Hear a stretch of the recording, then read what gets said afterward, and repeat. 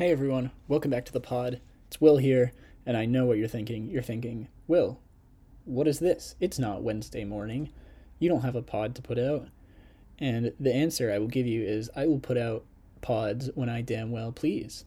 No, in all seriousness, I am making this short little recording because I have a shameless plug to do.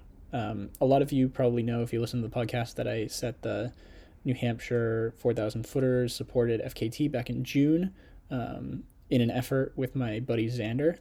And we, what a lot of you probably don't know is that we had a film crew, a small film crew following us around for the months before and during the project.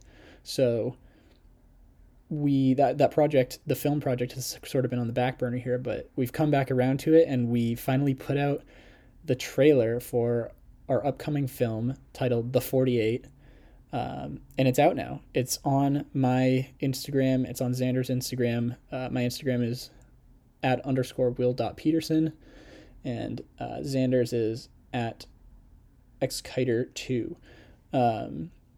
It's also on YouTube, and I'm going to link the YouTube video in the description of this podcast, but you can also probably find it just by searching The 48 trailer on YouTube and picking the one that's made by Happy Bones. Happy Bones is the production company of our wonderful director, Hayes Hart Thompson. Again, keep this short, but go watch it. It's a great time. We had a ton of fun making this project, and it's been like so cool to watch back, and we cannot wait to unveil the full film later this year. It's really, really special. So I'm going to sign off, and I'm going to play a little clip of audio from the trailer, and then, yeah, go listen to it. Or don't. Have fun. All right, I'll talk to you guys later when I put out the next episode. See ya!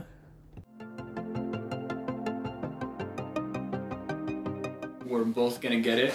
We're both going to crash and burn, or one or the other of us is going to get carted off, and there isn't going to be a difficult decision. A lot of people would refer to that record, the New Hampshire 48, as impossible to break. It does take a toll on the body. A lot of it is, when you get out there, is your body ready, and is it going to stand up to it? Even someone who's super fit, super trained, things can go wrong, and usually do.